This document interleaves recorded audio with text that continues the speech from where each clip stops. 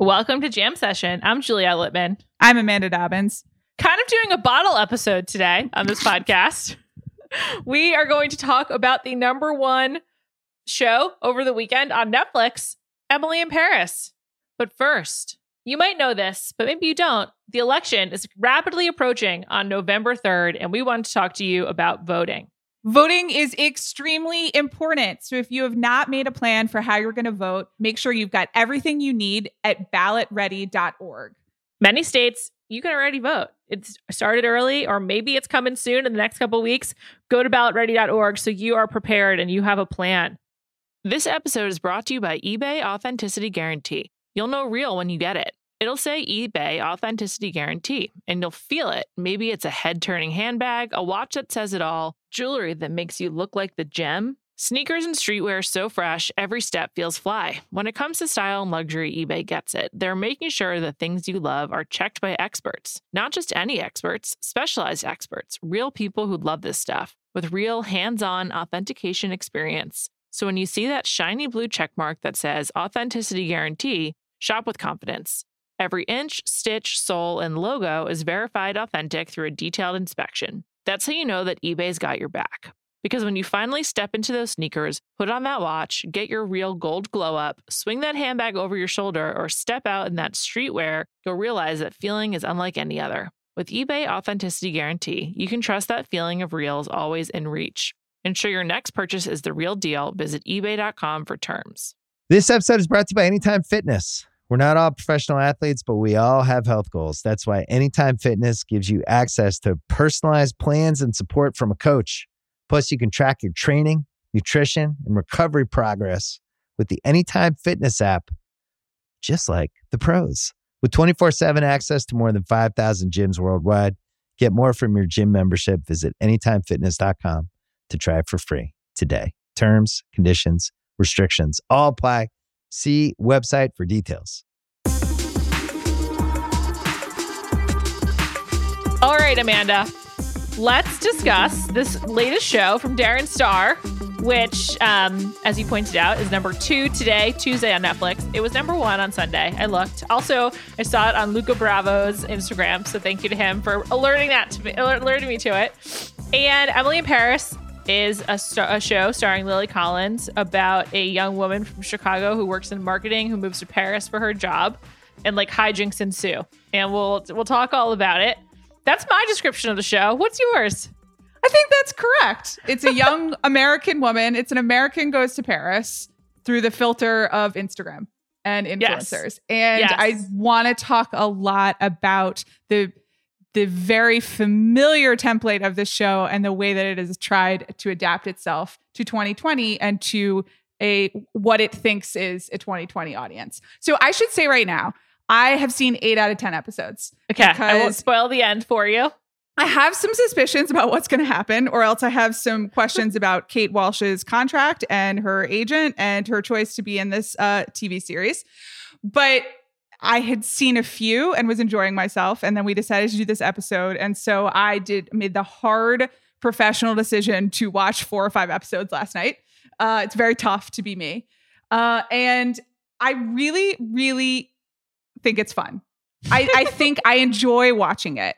And I have a tremendous number of notes that I would like to share with you and to discuss as it relates to Emily in Paris being a phenomenon, because it's a phenomenon. Totally. It definitely is.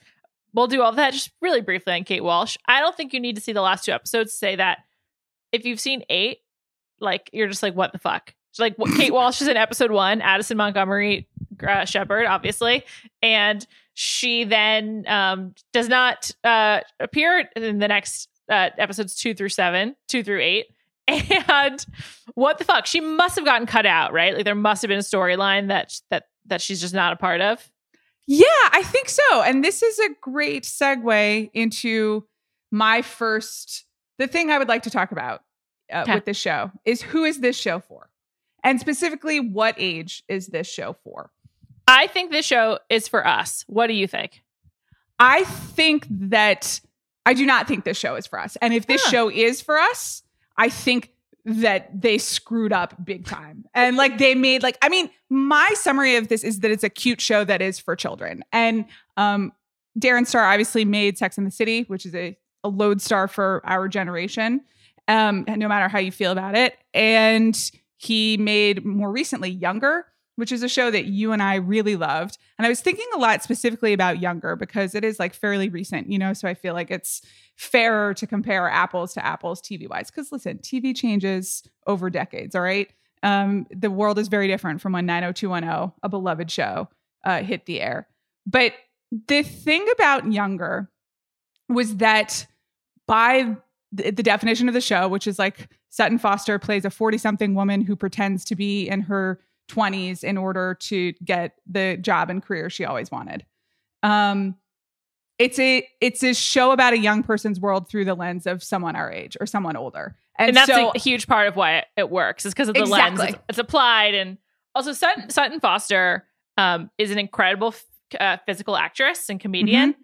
And so she's really tall and lanky, and she's so unique that her, like, the way that she plays awkwardness and like lack of familiarity really propels the show forward. And it definitely comes into stark relief when you're watching Emily in Paris. Right. Because, everything from how the Sutton Foster character in Younger responds to like social media, to dating, to going out to bars, to what work is like. It's like she is an anthropologist rediscovering like the 20-something world. And so it's fun for people like us who are no longer in their 20s. I would imagine that it's still fun for people in their 20s to kind of see this shiny world reflected back at them. And also, by the way, like, you always... like when I was younger, I never watched stuff with like people my age. I was 10 when I read 17 magazine. Like once I was like in my teens, I was watching older something stuff. So you always want to project older. It's much trickier to be like an older person watching something that is obviously made for 22-year-olds. And I kind of feel like Emily in Paris was just like, we'll cut out the older stuff and just make this for 22-year-olds. And the reason I brought this up is because I wonder whether Kate Walsh was supposed to be more of a character and more of a generational stand-in, and then they were like, no. You're just focused. Kate Walsh, you're not on this show. Yeah, she did do press for it, which I found very strange. I was like, have you seen the show, Kate Walsh? Are you aware of the edit you received? I thought you were going to say it was for people older than us. I thought you were going to say it was like for people who were also Darren Star's age, because we did a Slack focus group with our Tea Time colleagues, and they were considering covering the show in their cringe mode segment. They have not yet watched it, and they're just sort of like instinctively dismissive of it. And I was wondering if that's partially because of my personal enthusiasm. I was like, should I take this as a note? But I thought that was interesting, and I think that my friends our age and older seem to really like the show for like just for like the escape that it is, whereas like and that's sort of like sufficient at the moment. Yeah, listen, this is a show that is centered on an American, which, listen, I'm a gross, self-centered American like everybody else when it comes to pop culture and traveling in the world, okay? Like, guilty as charged. I'm just trying to be aware. But it's a show centered on a young, like, very classically beautiful and stylish American woman in Paris. And it's filmed in Paris. And I've been sitting in my home for 8 months now. I may never go to Paris again. I've only been a couple times. Like, I am a product of like 90s, 2000 pop culture, American whatever, where I idealize Paris and have the books on it like every other damn person. Okay. So I get it. I saved the 2 episodes. I'm looking forward to finding out what happens. But while I'm watching it, I'm also like, this is not as good as it should be. And this is not this is not as good as Younger. It's not as good as Sex and the City. And my best explanation is because I think it doesn't know that its audience is actually us as opposed to, the next generation. Gang. Yeah. Yeah. I think it's also intentionally intergenerational with the older, like with with the older woman in Paris who her name is Sylvie on the show. I feel like that is supposed to be like somewhat of an olive branch to older people as well who've been working for a while, who are just like, God, this woman comes in. Obviously, the show ultimately sides with Emily as it's Emily in Paris, but I did think she was sort of like a nod to a wider spectrum of viewers. One question I have for you is, how do you think this fits into the Netflix ecosystem? Because I'll just, spoiler alert, I think it's like a shift in some ways. Like there's not really another Netflix show like this that I can think of, and all the shows that you referenced that we've been talking about haven't been streaming shows. Right. So an interesting thing about this show is that it was originally meant for the Paramount Network, which is the network that brought you Yellowstone, which, just in case, you know what, I'm going to guess that our listeners are not really following Yellowstone. I think I will watch that. I see myself watching it in the month of December. I heard it's good. And I just see myself like when it's cold and like, I just see myself by like a fire. I don't know where this is, by the way. Like, it's not like I have a fireplace. I just see myself by a fireplace watching Yellowstone at some point, just getting cozy with Kevin Costner. Yeah. So Yellowstone is a TV show about Kevin Costner wearing vests in the American West. That's honestly all I know about it. I think there could be some murders and some other stuff, but I read a blog post by Andrew Gruttadaro about his many wonderful vests.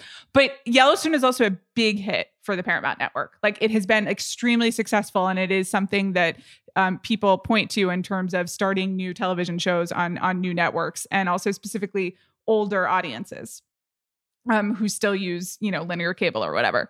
So imagining Emily in Paris as like on a show on the same network as Yellowstone is counter programming. It's pretty funny. But again, that's also to say it wasn't kind of incubated in the Netflix original series, and Netflix bought it from Paramount, I believe, during COVID-19, or once the world changed. So you're right that it's new in that sense.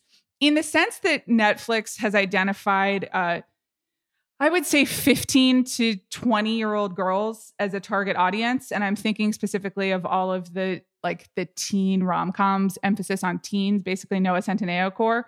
And Enola Holmes. Did you watch that?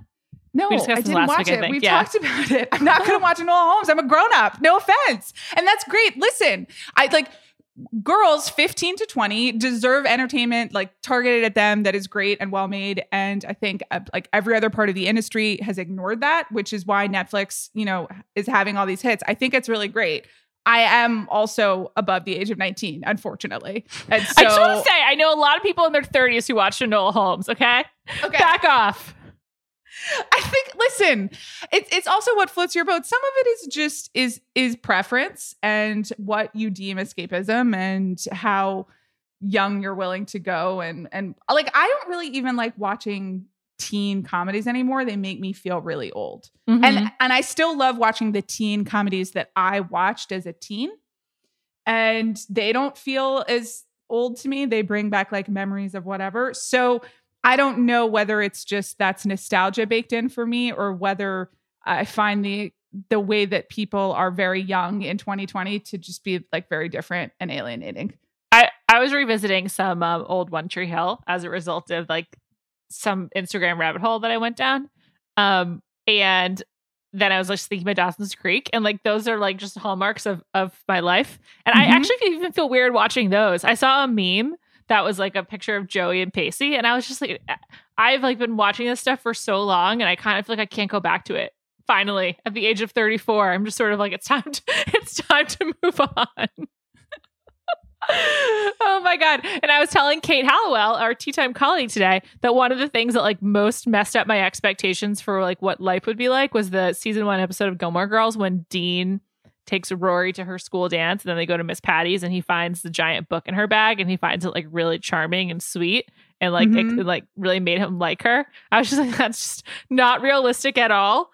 And it's just funny to think about, to your point, what is the programming that's targeted at different ages. And I think it says a lot about the show that it's a little bit unclear. It's clear that younger is for people who want to experience millennial life, without being a millennial in the Hilary Duff character sense. Right. And this is a lot less clear of should you be identifying with Emily's lens? Should you be cringing at Emily's lens? Pun intended. It's a show about her taking pictures, kind of.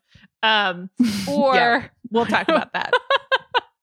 Or is it something all different? And I also in a weird way, this wasn't intended because it was for Paramount, but I think it sort of speaks to Netflix. There's an ambiguity of audience with all of the Netflix hits that is part of both the marketing and also just the content that you're just sort of I mean, as I've said many times, I look forward to new Netflix drops like people look forward to sneaker drops. So I'm all in. But it's just a weird ecosystem where you're just sort of like, okay, I accept this is here.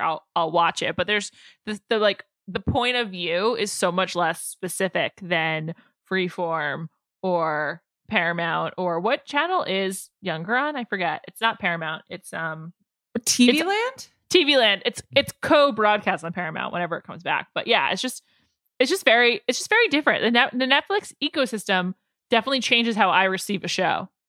Yeah. And I think you can understand why they tried to make Emily in Paris up to a broader audience, right? Yeah. I mean, for sure. If you're making a show for older millennials to understand younger millennials, which is kind of what Younger is, because you and I are actually millennials, even though we're positioning ourselves as like older than time right now. I'm not. I still got a little fight in me, okay? But okay. That limits the audience. So of course, especially with Netflix, which is just it's a numbers game, and they're trying to get as many people as possible, but also really any TV show, you're trying to get as many people as possible. So I appreciate it in theory. I just think in execution, they flattened it. The other thing is that they're also, have you been following the French people hate Emily in Paris memes? Yes. Yeah. So the French people really hate Emily in Paris because they don't think it's an accurate representation of life in Paris, to which I say, touche. Okay. To which I say, have you seen Seinfeld? Have you seen Friends? These television shows shot in Los Angeles that are like major New York shows. I mean, it's TV. I mean, like, okay, sorry. And also, I want to venture to say that this basic woman from America who's really invested in her Instagram would experience Paris that way. Like, I actually think, like, in some ways that's realistic. Like, I don't want to like I like Emily, the character, but I think it's very realistic that she would just do stuff that looked good on her Instagram and was like familiar to Americans.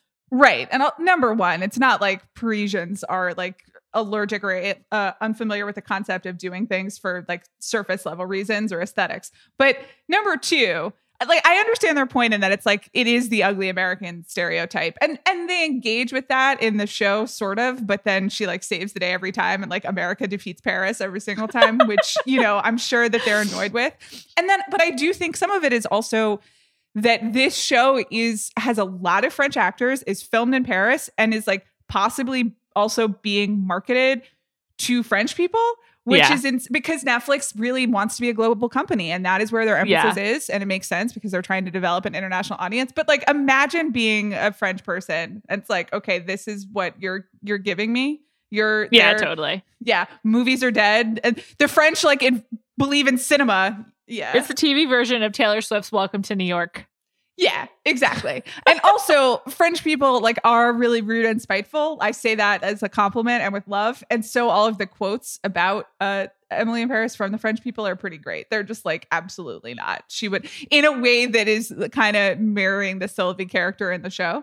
So I think that's funny. But again, that's a little bit of like, this show is really trying to be everything to all people. Yeah. Yeah. And it's funny you bring up the global thing. I was thinking about that too. Like, one of the goals of a Netflix show is to be really popular internationally. And that's one of the benefits of the platform. I was just thinking about like, what did they translate it into French? And like, if so, like, what was that work like? And just some really nerdy questions about the distribution of Emily in Paris in French speaking countries. But, you know, that's probably for a different podcast to never be released because it's so boring.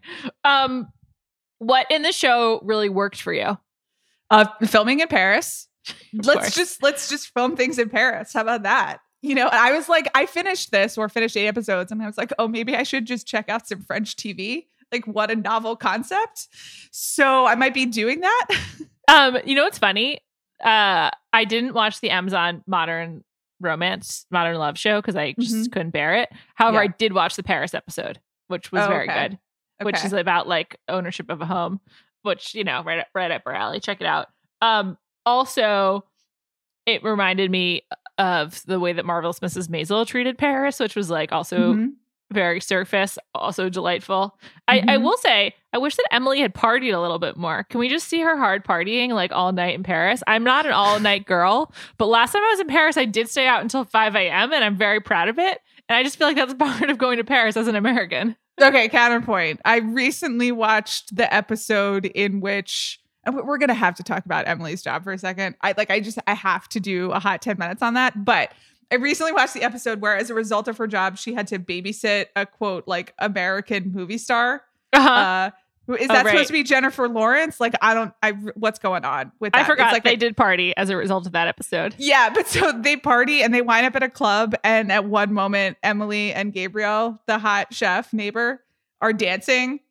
It was awful. He's the worst dancer in the world. Don't let him dance. Don't let either of them dance. Him? I was just like, no, don't take this away from me. Don't let them dance. Also, it was just like, it could be a club anywhere in the damn world with terrible music. They need to party Paris style. The last like really fun night that I had was in Paris, I would say, for about 4 years ago. Okay. At a Paris That's really club. depressing. Okay. But by that, you mean like a night out on the town. Oh, yeah, of course. Okay. All right. I may have gone to another club since then, but not proudly.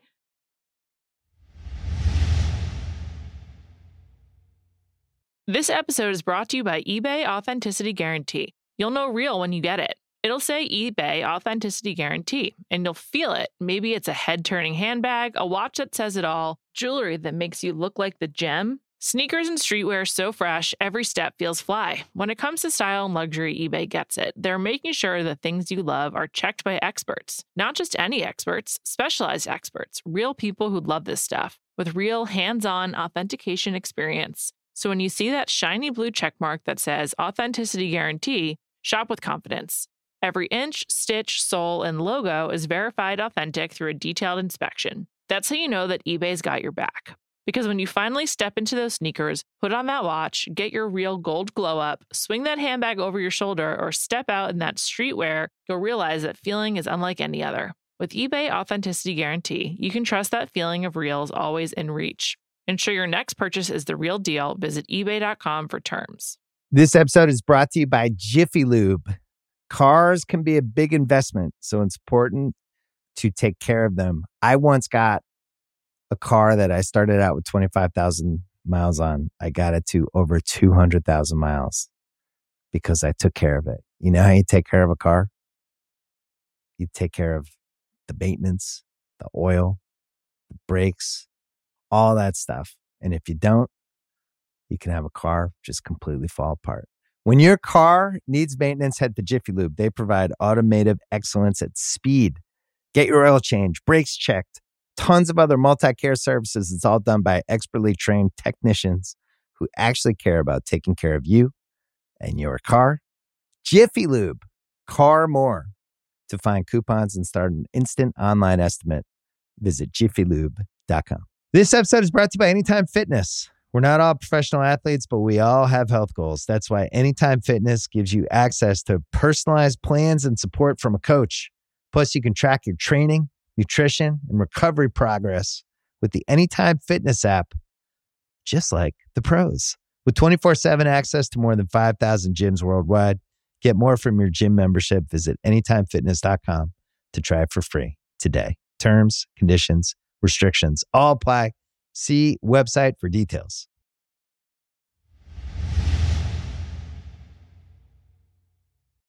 Okay. I want to talk about Luca Bravo, who plays Gabrielle, her hot chef neighbor on the 4th floor. She's on the 5th floor, or she's on the 4th floor, and I think it's called an etage in France. And she's on 4, he's on 3, which is in their country 4 and 5. Anyway, how dumb do you have to be to like more than one time walk up the stairs and not know which door is your own? Like, is there another staircase or is there not, Emily?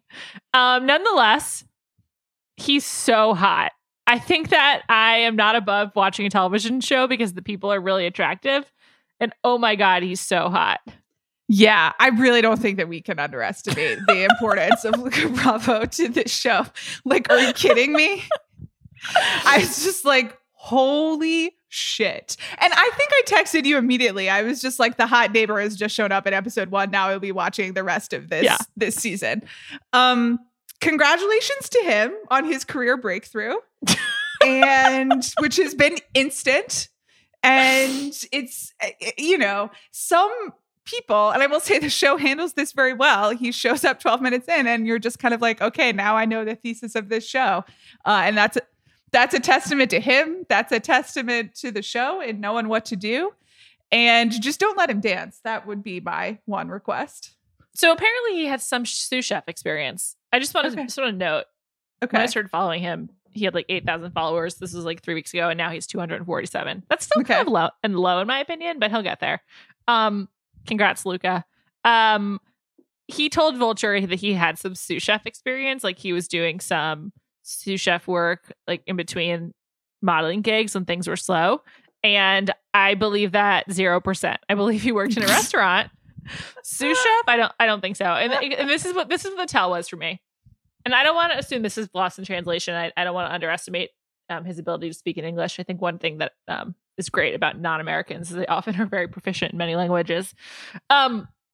He told Vulture that they were like asking him if he did any actual cooking on the show. And he was like, no, of course I didn't do that. It was like from set decorators. Like I did cook the omelet for that one episode, but everything else was set decorators. And his reasoning was, of course I was too busy on set to cook for 6 or 7 people. Like, okay, is that the only reason why, man? Maybe also you're just like even if you're like a good chef, like doing it picture perfect for TV is like really difficult. Like, yeah, that's the only reason why. So that belied to me that he doesn't have a real understanding of what goes into cooking for 6 to 7 people in a restaurant environment. But that's okay. Sure. Because he's so hot. Doesn't matter. And or that he doesn't have like a ton of on-set experience. But again, that's who cares? He's a new figure in our lives. Yeah. Good job, him. He lived in Venice, California at one point. So like we could have run into him on the street. However, I also want to note, this is not his natural style. The way that he's styled is Gabrielle's just not really how he looks usually. He usually looks much more Venice model-y, like wearing hats and like some scruff and long hair. And I don't think I would have recognized him, but I still would have recognized him as a very attractive gentleman. Yeah. I would love to talk about the styling on the show more broadly. Because Let's do it, Amanda. Great segue. You know, obviously there is a fashion component to this. Darren Star worked with Patricia Field, his longtime collaborator, on the clothes for this. And the Lily Collins as Emily clothes are a whole thing that we're going to discuss. But I want to talk about the Parisians for a second. Because the Parisians are also like all doing Parisian stereotype things. Like none of them are styled the way true Parisians would dress. And you want to know why? Not a Stan Smith in sight. And that's what real Parisians wear. I think that Gabrielle does wear Adidas at one point. Like I clocked them and I was like, oh, interesting. But I'm specifically speaking about the women and the high heels. And it's not even that French women don't wear high heels. In fact, I kind of think stereotypically they often do. But that these are just like, these are the Manolo Blahnik of Sex and the City, you know, really flashy. There is I am like all done up and could go to the club at a moment's notice aspect to pretty much everyone in this show that is at odds with even like the stereotypical understanding of French style. Yeah. But and Sylvie just like exclusively wears like black seductive dresses essentially, or like black seductress outfits, which she looks good in, but just is like not representative. And then the offices are all Instagram style. Yeah, 100%. Yeah. Let's talk about Emily's clothes, and then we'll talk about Emily's job. So Emily's clothes go from, I guess this is intentional, from like initially like, you know, cosmopolitan American from Chicago to full-fledged like nearly avant-garde runway style hats and booties and like kind of like Cher Horowitz on drugs, I would say. Yes. Some of them work and some of them don't, which is the classic Patricia Field style, I would say. And I think that these clothes are working for me a bit more than say the clothes did on Younger. And it does my God. Sutton Foster and Hilary Duff both dress so badly. At least Diana looks good. It was like it was a real crime against both of them, I felt. But this feels like they're going for the Sex and the City thing again, where she just has something like completely fabulous. And it's a part of like the artwork and the set design of the show. And, you know, Lily Collins can wear clothes. Lily Collins, who we gave you a primer on last week, is a model. So she, or, you know, was a model. Maybe she's moved in the actress direction. I will say, I uniformly loved her outerwear, like just great coats and jackets. There was not a one that I didn't like. She had so many of them. And I uniformly despised all of her headwear. Just like, no on the hats for me. And I was confused by the booties. I think that there were too many of them and like very uncomfortable. Yeah. I mean, I don't think that I would wear pretty much anything that she is wearing in this show. In fact, I like couldn't. So that makes it a lot easier for me for a number of reasons. It's a very flashy piece of the show, though. It kind of doesn't really fit the rest of it. You're just sort of like, why is she dressed this way and how did she get all these clothes? Because in some ways, it's like a very there's a lot of like practicalities of it. That was like the beats of like her moving and her electricity going out when she plugs in her vibrator and like all this stuff. But then you're just like, where did all these clothes come from? How does she afford them? Is she rich? Like, what's going on here? Yeah, and they aren't really like baked into the show at all. Like Sex and the City, you know, like Carrie was a fashion like obsessive, and she, you know, kept clothes in her ovens, and like the fact that she would buy shoes instead of rent. Like, you know, they acknowledged it, they made it a part of the thing, which, and you know, maybe encouraged consumerism like in a different way, but they established her clothes as a character, and these just are kind of a prop, I guess. Yeah, that's a great way of putting it. Yeah, I think in general, the Sex and the City bar, while Sex and the City may have its problems, some people love it, some people like it, whatever. It's just like impossible to ever live up to. It came along at a time, you know, Emily Nussbaum wrote this essay famously now, like came along at a time where it really did change television. And like Darren Star is very good at TV, but like you just cannot catch that lightning in a bottle again.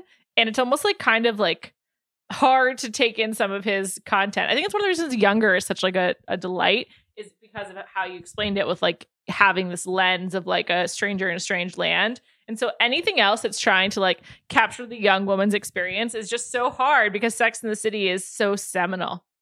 I think that's very true. Nothing's going to live up to Sex and the City. I do think that this show could have like taken some of the lessons from Sex and the City a bit more. And I think one of the major ways, 100%. and I'm going to segue into the job now, is like developing the characters. This person is not a character. She's like an Instagram cutout. Like she's her own little Instagram installation. And part of that is because they choose to make her like a marketing person, and they just turn her into an influencer, which I don't want to drag influencers. I like have, by the way, I have talked about it. I have French influencers that I follow on Instagram. Okay. So I'm like not above this. I love the content. They seem to be doing very well. You know, she's taken ballet, my French influencer. It's more of a bar class, to be quite honest. You know, they do some Pilates at the end, but it's a childhood dream of hers, and I wish her well on that. But it just doesn't give you any room to play with in terms of making this a person. And I think, and then it kind of limits the way that you can develop the other characters, because all of it is so just Instagram focused that is a way that I think is a bummer. Yeah. And Ashley Park, who plays Mindy, pointed out, and also a Q&A show with Vulture, that Lily Collins is literally in every scene.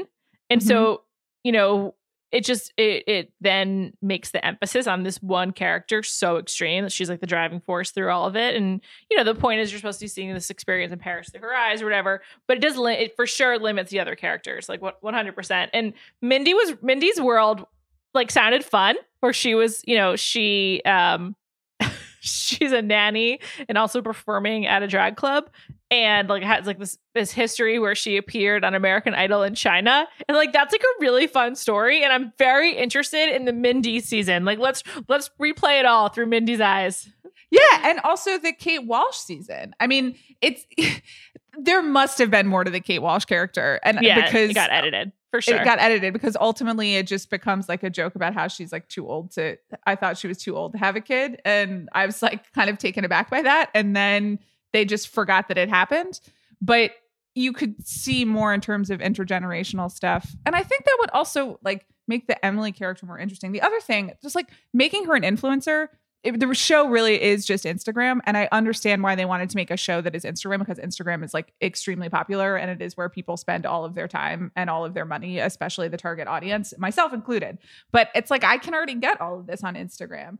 I kept wondering, like, why didn't they just make her work at a beauty company? Just make her work at a beauty company and she can do the marketing and she can do pretty much everything else that you like, that they want to do in terms of social media. Plus also you get like the multi-billion-dollar or trillion-dollar, probably, I don't even know, beauty industry, which is centered in France and which people are obsessed with. And like, there are a lot of thematic things that you could do there. It would just be a lot richer. That's my note. Maybe she can do that in season 2. I assume there will be a season 2. I like the Vaja June storyline too. Oh my God. I thought that was funny, and that's when I was like, oh, this is just like younger, like funny work storylines that like have like an air of truth to them. I was like, oh, good, let's do more wacky products that she has to sell related to vaginas. That's hilarious. Right. And then Carla Bruni texting Regine Macron, which was like amazing. And is kind of, I mean, it's ridiculous, but is one of the only times that the show actually like acknowledges France and the politics and like and the characters, which was one of the fun parts of Younger, right? Like every episode would be like, guess the author, you know, and what book are we kind of parodying here and who is this figure supposed to be? I mean, I thought that was ridiculous, but I was also pretty amused by it. I like when it leans into its absurdity. Totally. And I have to say, like, despite all of this, I found Lily Collins charming. I mean, maybe it's also just because like as we go along, there's so many attractive people in it, but I just, I like overall still found it to be very pleasant experience. I was waiting for you to watch. I think that she's very good. I mean, she makes these ridiculous marketing speeches. Actually, like at the end of the day, you're like, yeah, I believe in you and in the power of marketing, Lily Collins, which like I do, but like I'm living the consequences of the power of marketing every day. So are we all. But to like have you rooting for this like weird advertising influencer, I don't know, that it's hard to sell that, and she sells it. I think again that she really does like visually look great in the clothes, and she has good energy and sells a lot of really annoying things, because this woman is really annoying. This woman is so annoying. Like, what are you doing, ma'am? Just like calm down. Learn some French. Everyone keeps being like, you moved to France and you don't know any French, but she doesn't even know like please and thank you. Come on, buy a book. That was weird. I texted you very angrily last night where she was 6 episodes in and she did not know what the Café de Flore is, which is like one of the great Paris. I don't even call it a tourist trap. It's not. It's like a historic Parisian cafe. You know who loves Café de Flore? Ina Garten. You know who loves Ina Garten? I'm sure Emily from Emily in Paris. Oh, okay. Definitely. So like, don't tell me that you don't know what the Café de Flore is. Aspirational life. I think like there's like obviously a lot of like problems with the show, but like we're just like a lot of chatter around it in general. And we were remarking on there was so much coverage of it starting on Friday when it came out through to today. I'm sure it'll continue. And I'm curious, like, and we were kind of discussing this, like, why do you think that the show kind of has gotten the attention that it's gotten, aside from like the like obvious of Lily Collins is beautiful and Luca Bravo is beautiful, because there's a lot of shows with beautiful people on them? Yeah, it's a good question. I mean, you and I both knew about this show as an event before it came out. And that's partially because of what we do in our jobs, but also I think because someone somewhere decided we're going to make this show an event. And like I was on group texts where this show was an event and like people sent the trailer and it was like October 2nd. We know it's coming. So I think that they identified an audience. It's the audience, at least in my life, is like pretty similar to the younger audience and to people who would be in Sex and the City. I think they know that, you know, Darren Star still, not still, but Darren Star is like a big name, especially for people of our generation. That is like, that's a brand name. And so I think the marketing department at Emily in Paris and at Netflix knew that this would have a lot of brand name recognition. And then I think there was a lot of work into like making this a thing that you knew was coming. And that's really hard to do in 2020 because there's so much going on. But I also think, you know, at the same time, there aren't that many event things targeted at the particular audience that you and I are talking about, which is like women over the age of 25. So it's a little bit of an event when we don't get that many targeted events would be my diagnosis. Yeah. And I think, we talked about this with Meghan Markle's and Prince Harry's overall deals with Netflix. And now there's this show. And then the other show that is doing really well, currently number one, is a true crime show. What's the name of it again? It was American Murder, The Family Next Door. Yeah. And like, it's just, it's been, I don't know, proven, but like the data suggests that the people who really care about true crime that propels the voluminous podcast genre and the voluminous Netflix genre forward are women. And I think it's very interesting to see like some of this more women focused content, like getting a foothold on the platform. And like, I'm sure this doesn't hold a candle to Umbrella Academy and Stranger Things, but it is significant that like this sort of like women focused programming is doing well, because I don't know if you necessarily associate that with Netflix, and I just think that's like worth noting. And I don't know, it's just kind of like interesting to me. This, like I was saying, like I'm personally so invested in Netflix and find it so fascinating. I think a lot of people in media and entertainment do, because it's just like, it's like a game changer, literally. And so there's like a lot to parse, but I don't know, it's just kind of interesting that like those are the two shows that like everyone that I've spoken to are being served on their Netflix homepage right now.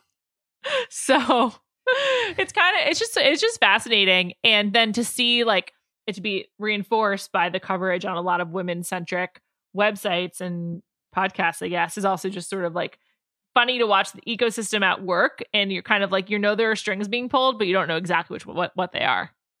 Yeah, I mean, I'm just happy that the strings are being pulled for something I want to talk about for once. I know. Which, as you said, and I think like that's a little bit on me, Amanda Dobbins, being like the most particular person on the face of the earth, because there are a lot of things, wonderful things being made right now. And what you just become aware of is the segmentation of culture. And I think we often talk about that in negative terms and like, there's too much to watch, or, these things I love, like don't get made, or like I have to listen to boys talk about superhero movies for like a million years. By the way, that is just my personal experience. If you are a woman and you love superhero movies, then more power to you.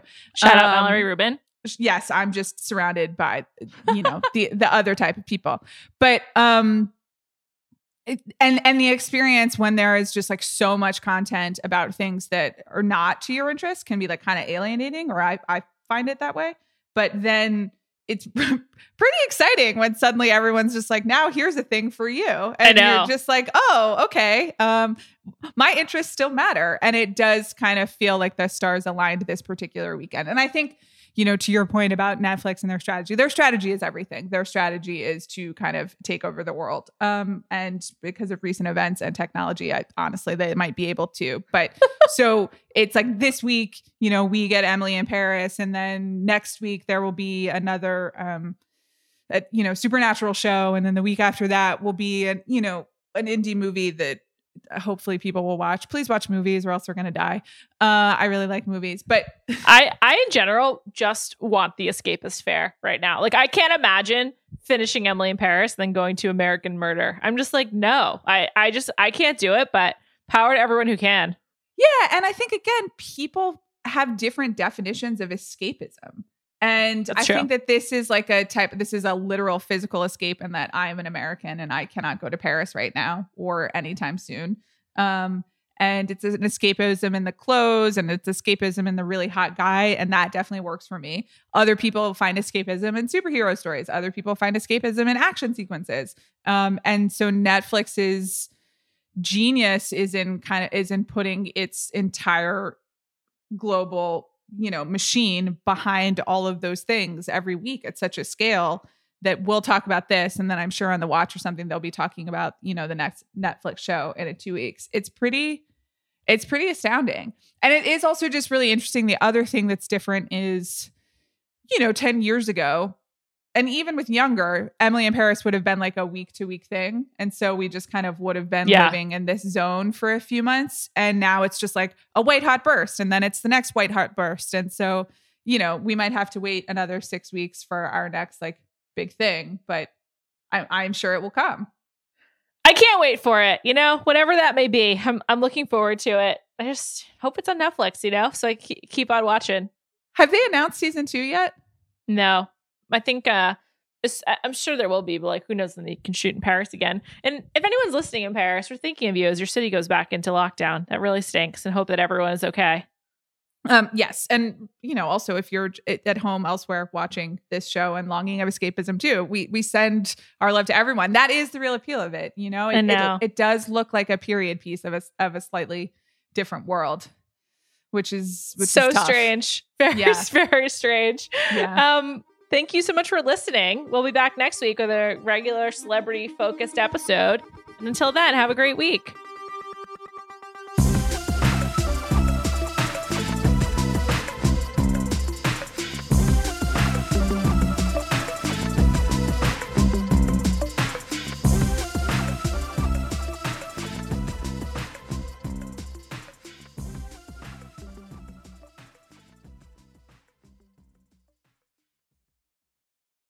This episode is brought to you by 20th Century Studios' Kingdom of the Planet of the Apes. As a ruthless king builds his empire at the expense of the remaining human race, a young ape will fight for the future of apes and humans alike. Kingdom of the Planet of the Apes. Enter the kingdom in IMAX on May 10th and in theaters everywhere. Get tickets now. This episode is brought to you by State Farm. You might say all kinds of stuff when things go wrong, but these are the words you really need to remember. Like a good neighbor, State Farm is there. They've got options to fit your unique insurance needs, meaning you can talk to your agent to choose the coverage you need, have coverage options to protect the things you value most, file a claim right on the State Farm mobile app, and even reach a real person when you need to talk to someone. Like a good neighbor, State Farm is there.